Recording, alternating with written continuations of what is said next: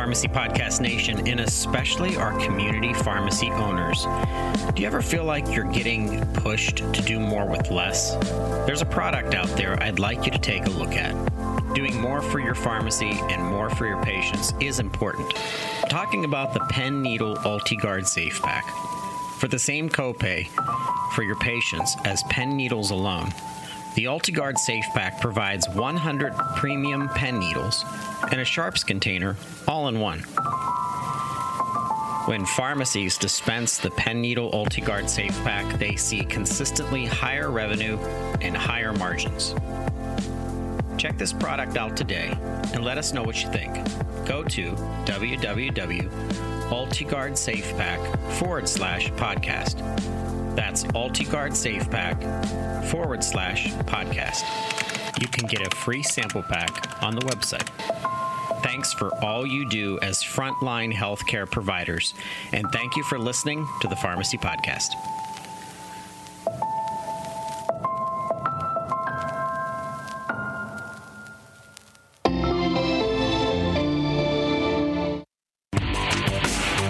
You're listening to the Pharmacy Podcast Network. You know, one of the challenges of evolving any business or any profession for that matter, and obviously we are talking to pharmacists right now, but if you're a nurse, if you're a physician, if you're a lawyer, and you happen to be listening to this podcast, I want you to pay attention to this concept today. And that is, we cannot throw away, disregard, or push aside the intelligence and the wisdom of those pioneers that have come before us within our industry. Regardless of the technology advancements, artificial intelligence, some of the amazing things that are happening to the pharmacy industry, there are people out there that we can learn so much from. And by taking what they know, taking the strategies, taking their stories, and combining it with the future, that is what makes the difference in moving forward in building your own legacy in your own career. My name is Todd Eury. I'm the founder of the Pharmacy Podcast Network. I am pharmacist #1 fan. And today we're going to be reintroducing you to Mr. Bruce Nealon, a part of the Pharmacy Podcast Network. He is the host of Pharmacy Crossroads. This is a special interview. Definitely tune in. This is Pharmacy Crossroads with your host, community pharmacy business veteran, the road trip guy, Bruce Nealon. Community pharmacy is at a crossroads. Pharmacy owners across the country are evolving their pharmacy businesses and making a bigger impact on their communities. Bruce talks with the most innovative community pharmacy owners, pharmacy industry experts, and people who are passionate about the business of pharmacy and its impact on community healthcare. Pharmacy Crossroads is a member of the Pharmacy Podcast Network. And now, here's our host, Bruce Nealon. Hey, Bruce Nealon, how are you today? Outstanding, Todd, and it's good to hear your voice. Good to hear your voice, too. You know, I met you years ago. I was at SoftWriters, which is a pharmacy management system focused on institutional pharmacy. This would have been between 2004 and 2008. And I met you at a conference, and I was very nostalgic because you were kind of surrounded by a bunch of people in a booth you were in. But I started following up, knowing this name, Bruce Nealon. I started really paying attention to your writings in Computer Talk and Drug Topics and Pharmacy Times, and you were just kind of everywhere. And I was a brand new blogger at the time, and I started a blog about pharmacy technology. And I remember cutting and pasting certain pieces of your topics and work, embedding it into my own blog, and then referencing it as a topic that I wanted to expand, but I used your setting to basically give credibility to what I was writing. And I think that in the opening today, it's very true that if we're going to evolve, and I love the name of your podcast, Crossroads, Pharmacy Crossroads, because that's exactly what's happening to pharmacy, as you said, and when you kind of helped to design this. But if we don't learn from you specifically, someone who has been a storyteller for years in pharmacy, if we don't learn, then I don't think we're going to be able to accomplish what we must accomplish in evolving the industry of pharmacy. Well, that's high praise indeed, and thank you so much for that. I'm just, at that stage in my career where I can do an awful lot of reflection, and it's fun for me to be able to draw on things that I have learned over, 30 plus years in this business, and try to draw out the nuggets of things that I think will be helpful. No matter how much things change, we need to remember that the profession of pharmacy is a healthcare profession, and that involves clearly being able to bring some intelligence, some information, some clinical skill, and combine that with some personal relationship ability to make a connection. And I don't care how far back you go in pharmacy, it's that trust that a patient has in your clinical skill that is the critical ingredient that needs to be there no matter how much technology comes into the equation. So I love the way you set that up. And being a 73-year-old man who's been around the block a few times, I've seen 2 or 3 evolutions in the pharmacy practice, but that core still stays there: clinical competence with relationship building. So it's fun to try to remember and dig into some of those things and share them. So thank you for that. I think you've done some very interesting things lately that have really brought you full circle. And one of those things, if the listeners don't realize, Bruce invested a tremendous amount of time by going on the road and physically showing up at several independent community pharmacies throughout the country and exploring why community pharmacy is so successful in bringing healthcare services to their communities and what that means to their communities, what that means to outcomes, what that means to patients. And I like the personalization of it, that you and I are not clinicians. We are not pharmacists. We're almost the fan of pharmacists, the advocacy for the pharmacists. Right. But that you and I recognize things that pharmacists don't recognize because they're in it. They're kind of in the trenches, and they have to be. They have to save lives, make sure that they're, overseeing the interactions of medications and allergies and things that are important to keep these patients alive, as well as projecting what may come based on what they know about medications over longer term periods of time, efficacy, adherence, all of that stuff. But you and I are sitting here telling the stories, and I really want you to kind of start and provide an overview of your career, who you are, and really what brought you to this point on your crossroads of pharmacy. And I am at a crossroads, and for the third major time in my career. So very, very simply, as we've expressed, I am not a pharmacist. I got into the pharmacy business through the back door. Actually, when I graduated from college, I took a job as a pharmaceutical detail man. I carried a bag for Pfizer Pharmaceuticals. I hated that job, and part of the reason I hated it was because I had 5 or 6 medications that I had that I needed to try to convince a physician to prescribe, whether or not they were the best medication for that individual or not.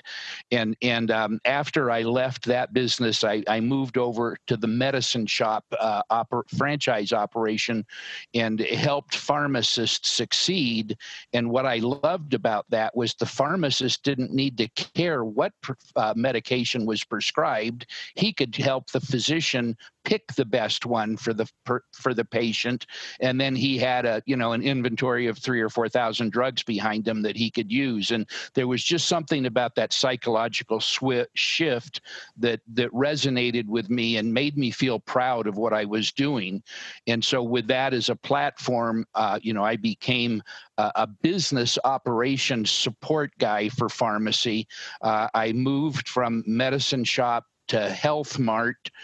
Then I had an opportunity to move from actually being in the drug wholesale business to going back to Washington, D.C., which was my big career break, and working for what was then called the National Wholesale Druggist Association.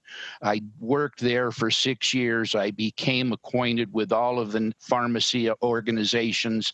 I became familiar with all the pharmacy publications. Then I was hired to go to work for the Amerisource drug wholesale company and run at the time what was called their family pharmacy program. When Amerisource and Bergen merged, that program would be known by pharmacists today as the Good Neighbor Pharmacy Program. So I like to tell people I've done the triumvirate. I've worked for all three of the franchise organizations, and that's been a good platform for me. My next big break, and it's one of those things that I think is illustrative for pharmacy owners, is my career as a corporate person ended in 2002 with the merger. And so I had to reinvent myself, drawing upon my critical skills. And that's when I became a consultant and started helping companies sell to pharmacies. But the real trick was getting to know pharmacies better, which led to these road trips. So I've done 10 of these organized road trips since 2008, visited 112 pharmacies by appointment, and tried to extract from them, not selling a thing. I didn't have a thing to sell. What are you doing that makes you successful? And I've come up with about 4 or 5 different little nuggets that we'll share as we go through the interview today. Absolutely. And that's exciting because you and I have talked about the strategy of taking those trips and those meetings and the laughs that you've shared and the stories that you've shared. And really, that's a learning experience. And now Pharmacy Crossroads gets to take that experience and those times together and now turn this into audio conversations based on some of those trips so that we can preserve that. There's, you may be listening to this podcast months, maybe a year or two after it's been published, but there's still information embedded in this conversation that's going to help a pharmacy owner, a brand new pharmacy owner, someone that's trying to break into a very competitive marketplace. And like I said at the very beginning, if you're not leveraging techniques, strategies, personalization, marketing, business scalability, if you're not leveraging all of those things, and it doesn't have to always be about pharmacy. You can move outside of pharmacy. And I'm reading a book now by Brendan Kane that's called 1 Million Followers. And it's really about leveraging the next generation of social media and how social media is changing, and how, as attention deficit disorder, cripples our society of being more intimate with each other. This book is kind of giving relevance to going back to the old times when it was a phone call or a written letter or an in-person meeting that meant the progression of business. Well, and along those lines, I like to think in terms of business, there are principles, there are policies, and there are practices. The principles are those ground floor things upon which you build. From the principles, from the morality, the ethics, the vision you're bringing to your business, you establish your policies, and typically policies will be around for 2 or 3 years, but then you have to modify them. But then your practices is what you're doing day to day. How are you reacting? And this COVID issue that's hit the business in the early this year is forcing us to change all kinds of practices, probably changing a few policies, but it's not changing any principles. The notion that this is a people business, that we have to help people get better, that's still embedded in the profession.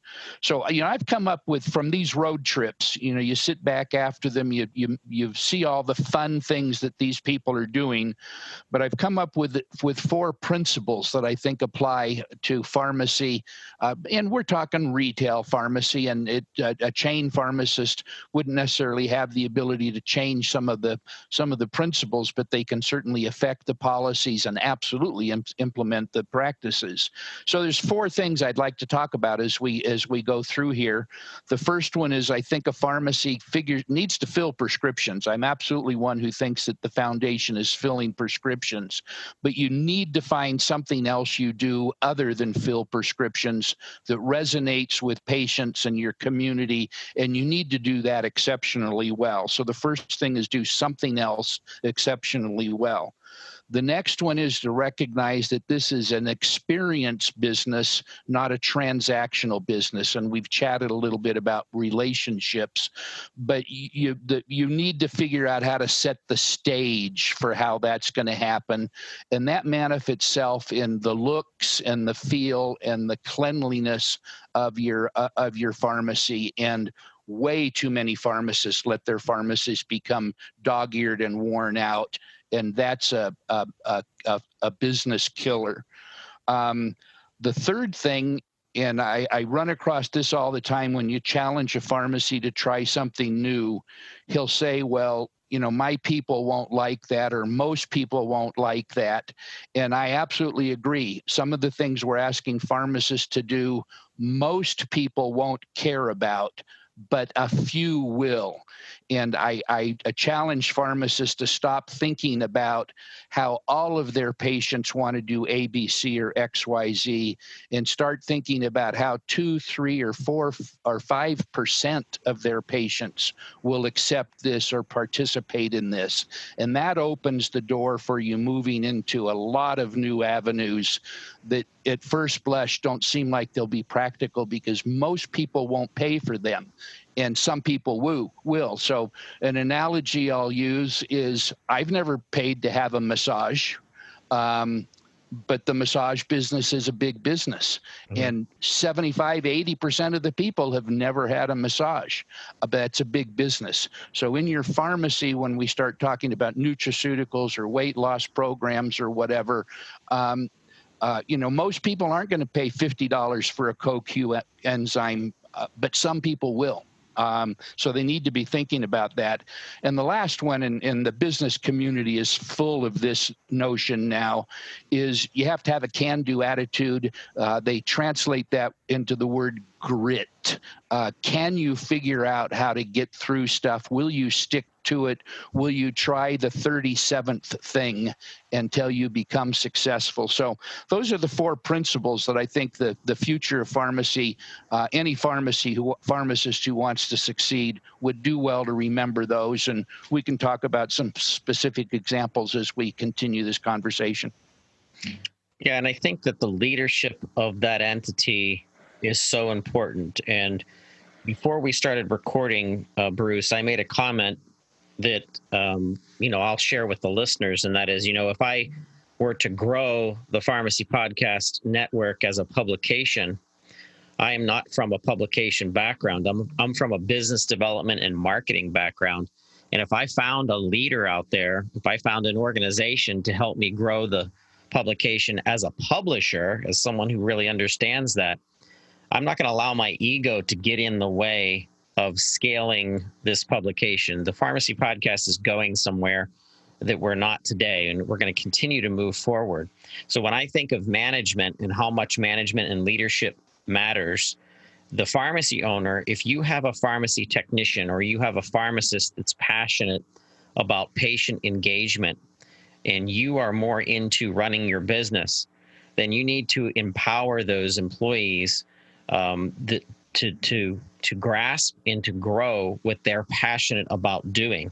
So I think the management and leadership in a pharmacy is critical today, more so than ever, because of the efficiencies that's needed in order to save as much money from an operation. So you can be putting that back into the business or being able to finally pay yourself or something so that you can make sure that that business is surviving. So let's get into some management matters and what matters as leaders and management within the business of pharmacy, Bruce. And I'll just to jump off on that notion of if you've got a pharmacy technician who has skills, the first trick of being a good manager is to learn how to train and delegate.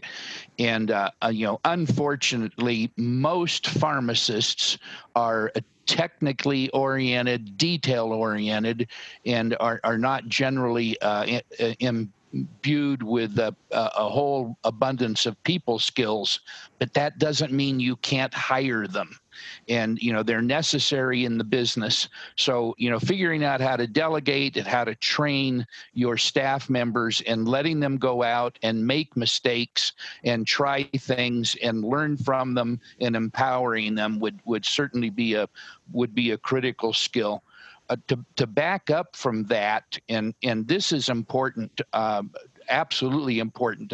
A pharmacist, whether he's a pharmacy manager or just a working pharmacist in a chain, and particularly if he owns one, needs to have a noble cause. And I love that phrase, noble cause. You're in this business for something beyond money. Money has to make it flow, but the idea that you're doing something bigger than that and then selling your staff on that. The analogy that I've used in an awful lot of my CE programs, I'm a World War II movie fan, and I marvel what we're able to get people to do in war.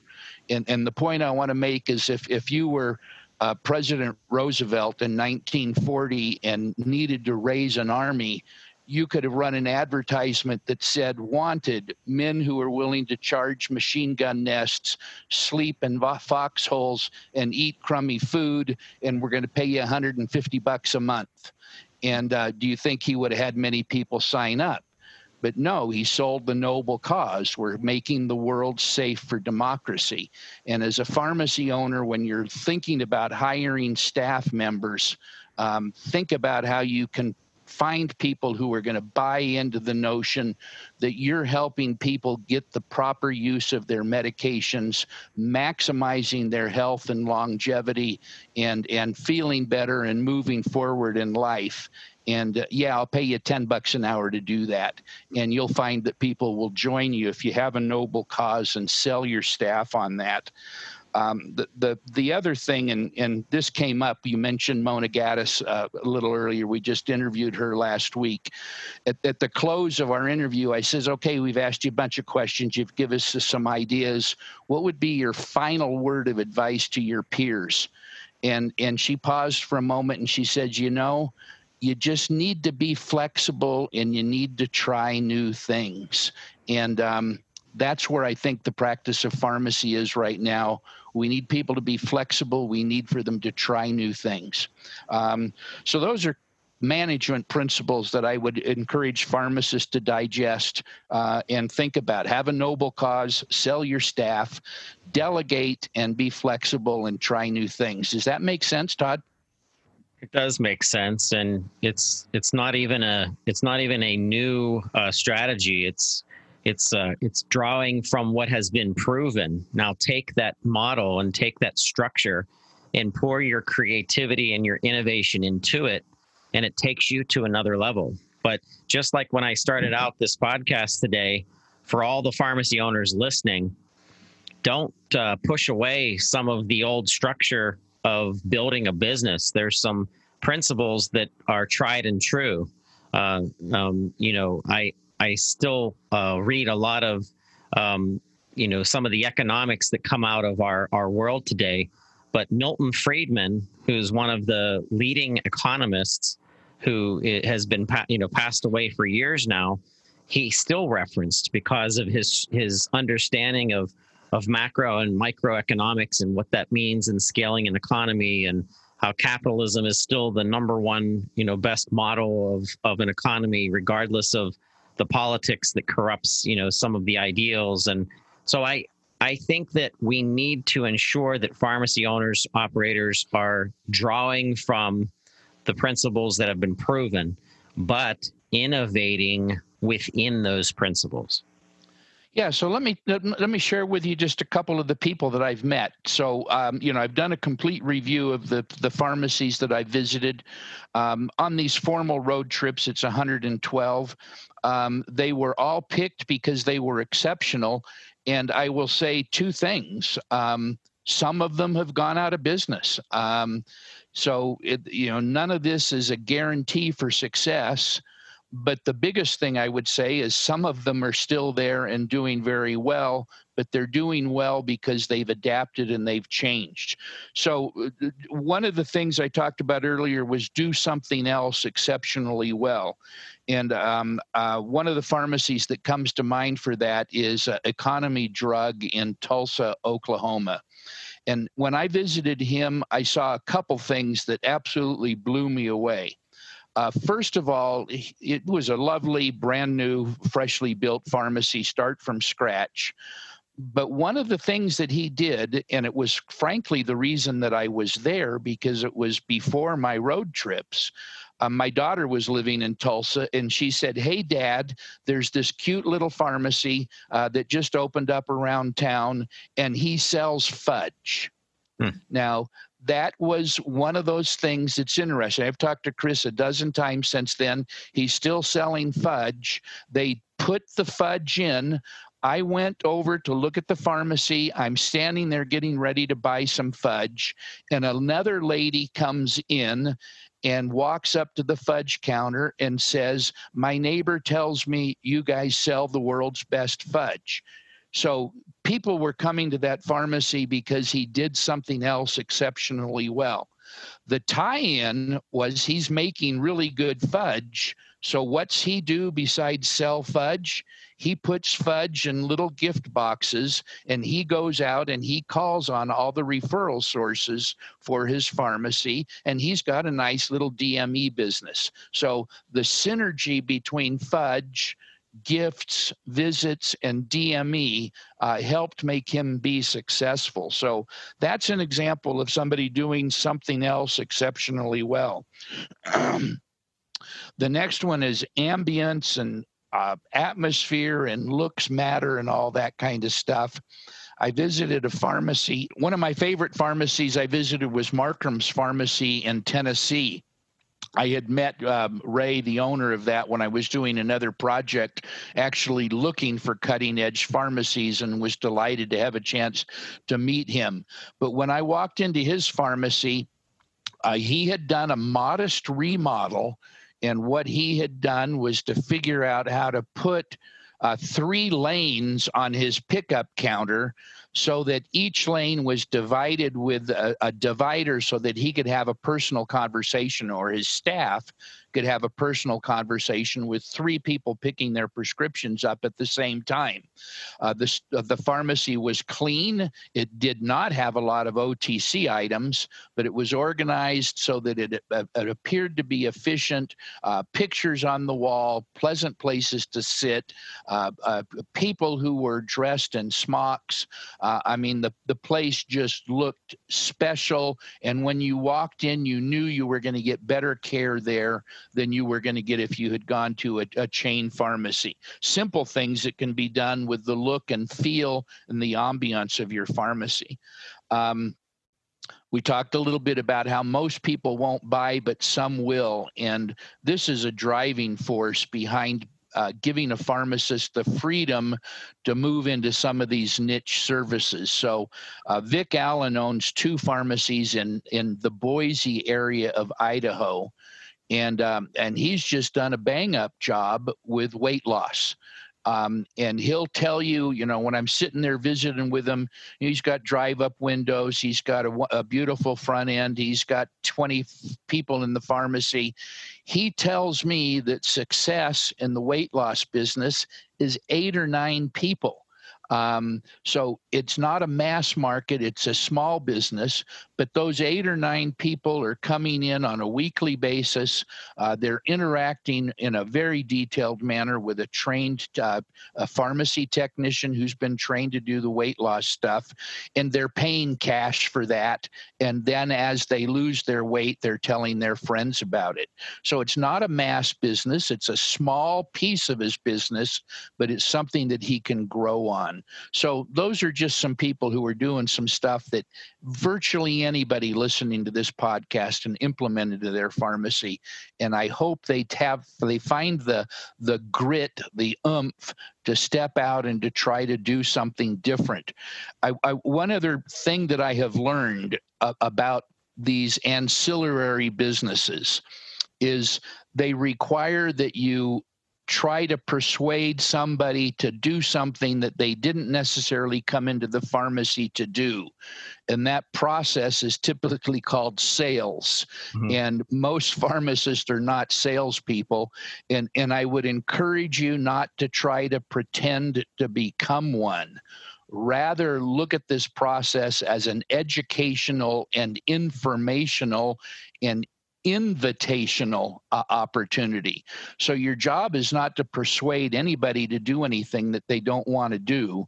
Your job is to let people know and understand this is what we offer,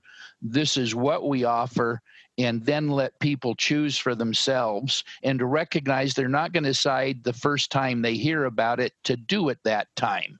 They're going to listen, they're going to go home, they're going to wonder, they're going to come back, they're going to see other people doing it, and after the third or fourth visit, they're going to buy that bottle of professional grade nutraceuticals.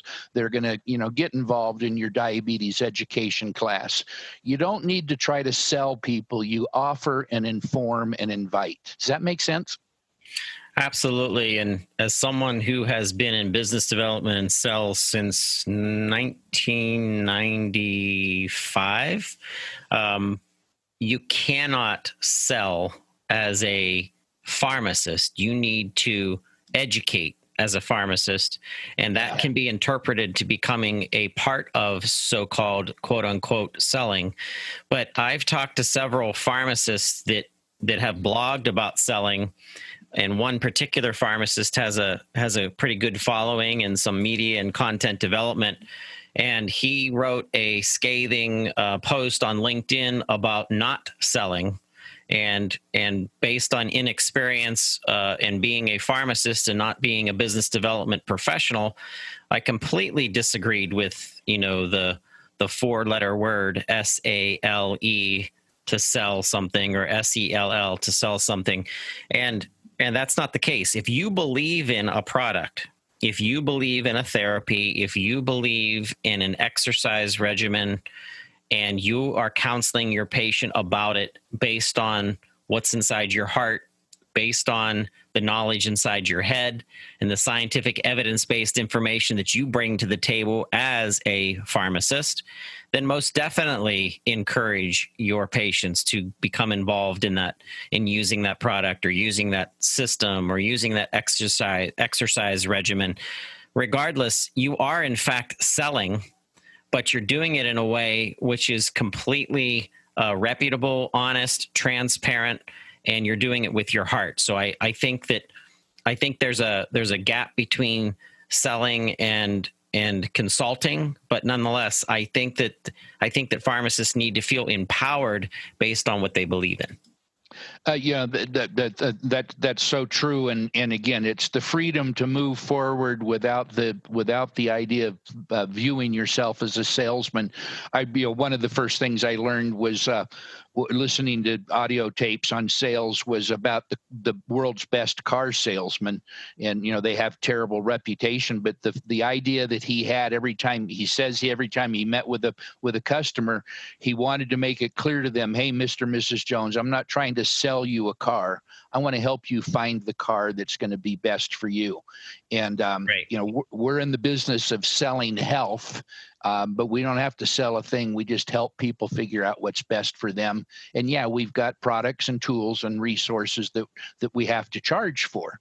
We're getting close to the end here, and I want to say one thing. I visit with a lot of successful pharmacists, and they will tell you immediately that margins are killing them, that egregious audits are killing them, that DIR fees are killing them.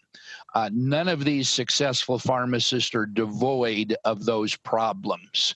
They have them. They try to manage them as best they can.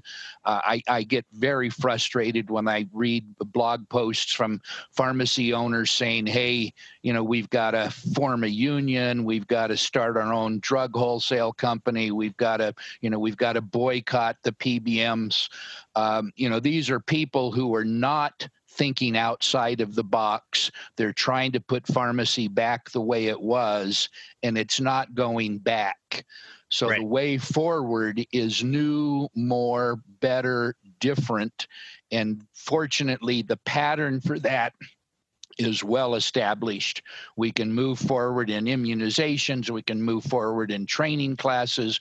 We move forward in all kinds of ways that are documented and out there. And that's the way forward that these successful pharmacies are moving. They're managing to the details. They're looking at their numbers. They're resubmitting claims. They're doing all that stuff that has to happen. You have to do that. You don't need to like it. You need to do it. But then find something else that you can do that will bring you new customers, will bring you new avenues of money, and move forward with that. But you can't give up on the old. You got to do both. And that's just kind of the facts of life. Absolutely. Well, like I said, very excited that you're part of this network. I think there's a tremendous amount of value and insight that you're going to bring to our listeners. If you haven't listened to Pharmacy Crossroads, in the show notes, you will see a link to pick up the other 2 episodes that Bruce has put out. And Bruce, I'm excited about you being here. Well, thank you. And I would offer, just as a free, but wait, there's more. If anybody cares to, I have about 27 articles compiled into one PDF that is a complete repository of all my articles on my road trips. If anybody wants to get in touch with me at B as in Bruce, F as in Frank, Kneeland@gmail.com, I'd be happy to send that to you. We're going to have your email address in the show notes as well, so that people can reach out to you, Bruce. But we treasure you as a pundit, as an advocate, as someone that's been here and that we can learn from. And I think podcasting fits, because now you're able to tell so many valuable insights and stories through the platform. Thank you. You were listening to the Pharmacy Podcast. We were with Bruce Kneeland of Pharmacy Crossroads. And as always, we thank you so much for being a pharmacist, the hub of healthcare, and we thank you for listening.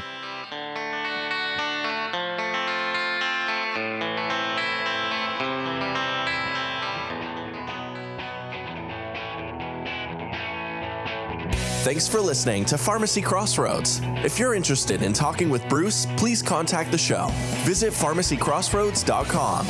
We look forward to hearing from you.